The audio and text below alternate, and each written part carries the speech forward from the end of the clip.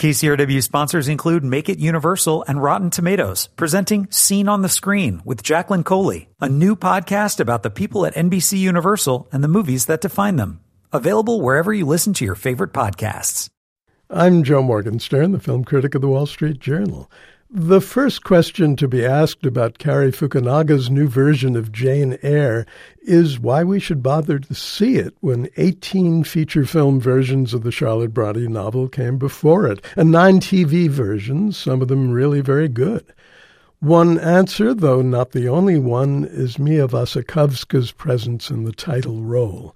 She embodies Jane's most endearing qualities: courage, passion, devotion, unadorned beauty, but not the moist poignance that many of those previous versions have inflicted on her. This Jane meets the world and everyone in it with a rock-solid sense of herself that can only be shaken by love. The movie star works with beautiful purity within the novel's 19th century English setting. Jane's personal power seems entirely her own, rather than some anachronistic notion of self-empowerment. That's particularly moving in a crucial moment of self-assertion with Michael Fassbender's forbiddingly handsome Rochester. It's all the more impressive when you think about Wasikowska's perfectly modern portrayal of an American teenage daughter, and the kids are all right.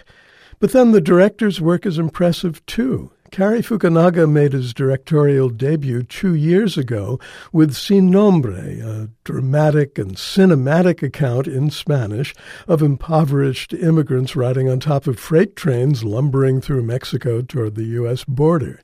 That was a risky choice for the California-born son of a Swedish-American mother and a Japanese-American father, although maybe not such a strange one given his family heritage.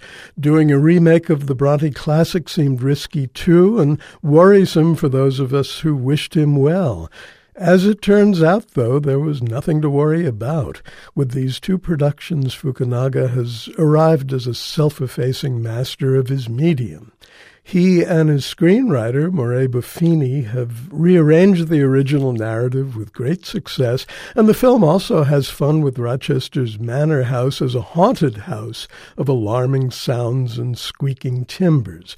The heart of the story, of course, remains Jane's anguished love for Rochester, and that heart beats strongly. Even though this Jane Eyre moves at a pace some people may find slow, I thought it was perfectly measured. And Judi Dench is wonderful as always, as Rochester's housekeeper, Mrs. Fairfax.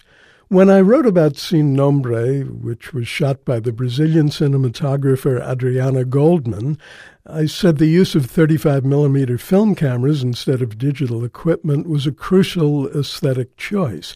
The same is true of Jane Eyre, which Goldman shot just as gorgeously, though in a very different style. I don't want you to think I've embraced the film uncritically, so I'll note that pulses were taken in the 19th century by checking the wrist, not the carotid artery, as seen here, and I'll object to the use of surround sound to create squeaking timbers at the back of the theater. This lovely film surrounds us without it. I'm Joe Morgenstern, and I'll be back on KCRW next month after a film-watching trip to Hong Kong and China. KCRW sponsors include Make It Universal and Rotten Tomatoes, presenting Scene on the Screen with Jacqueline Coley, a new podcast about the people at NBC Universal and the movies that define them. Available wherever you listen to your favorite podcasts.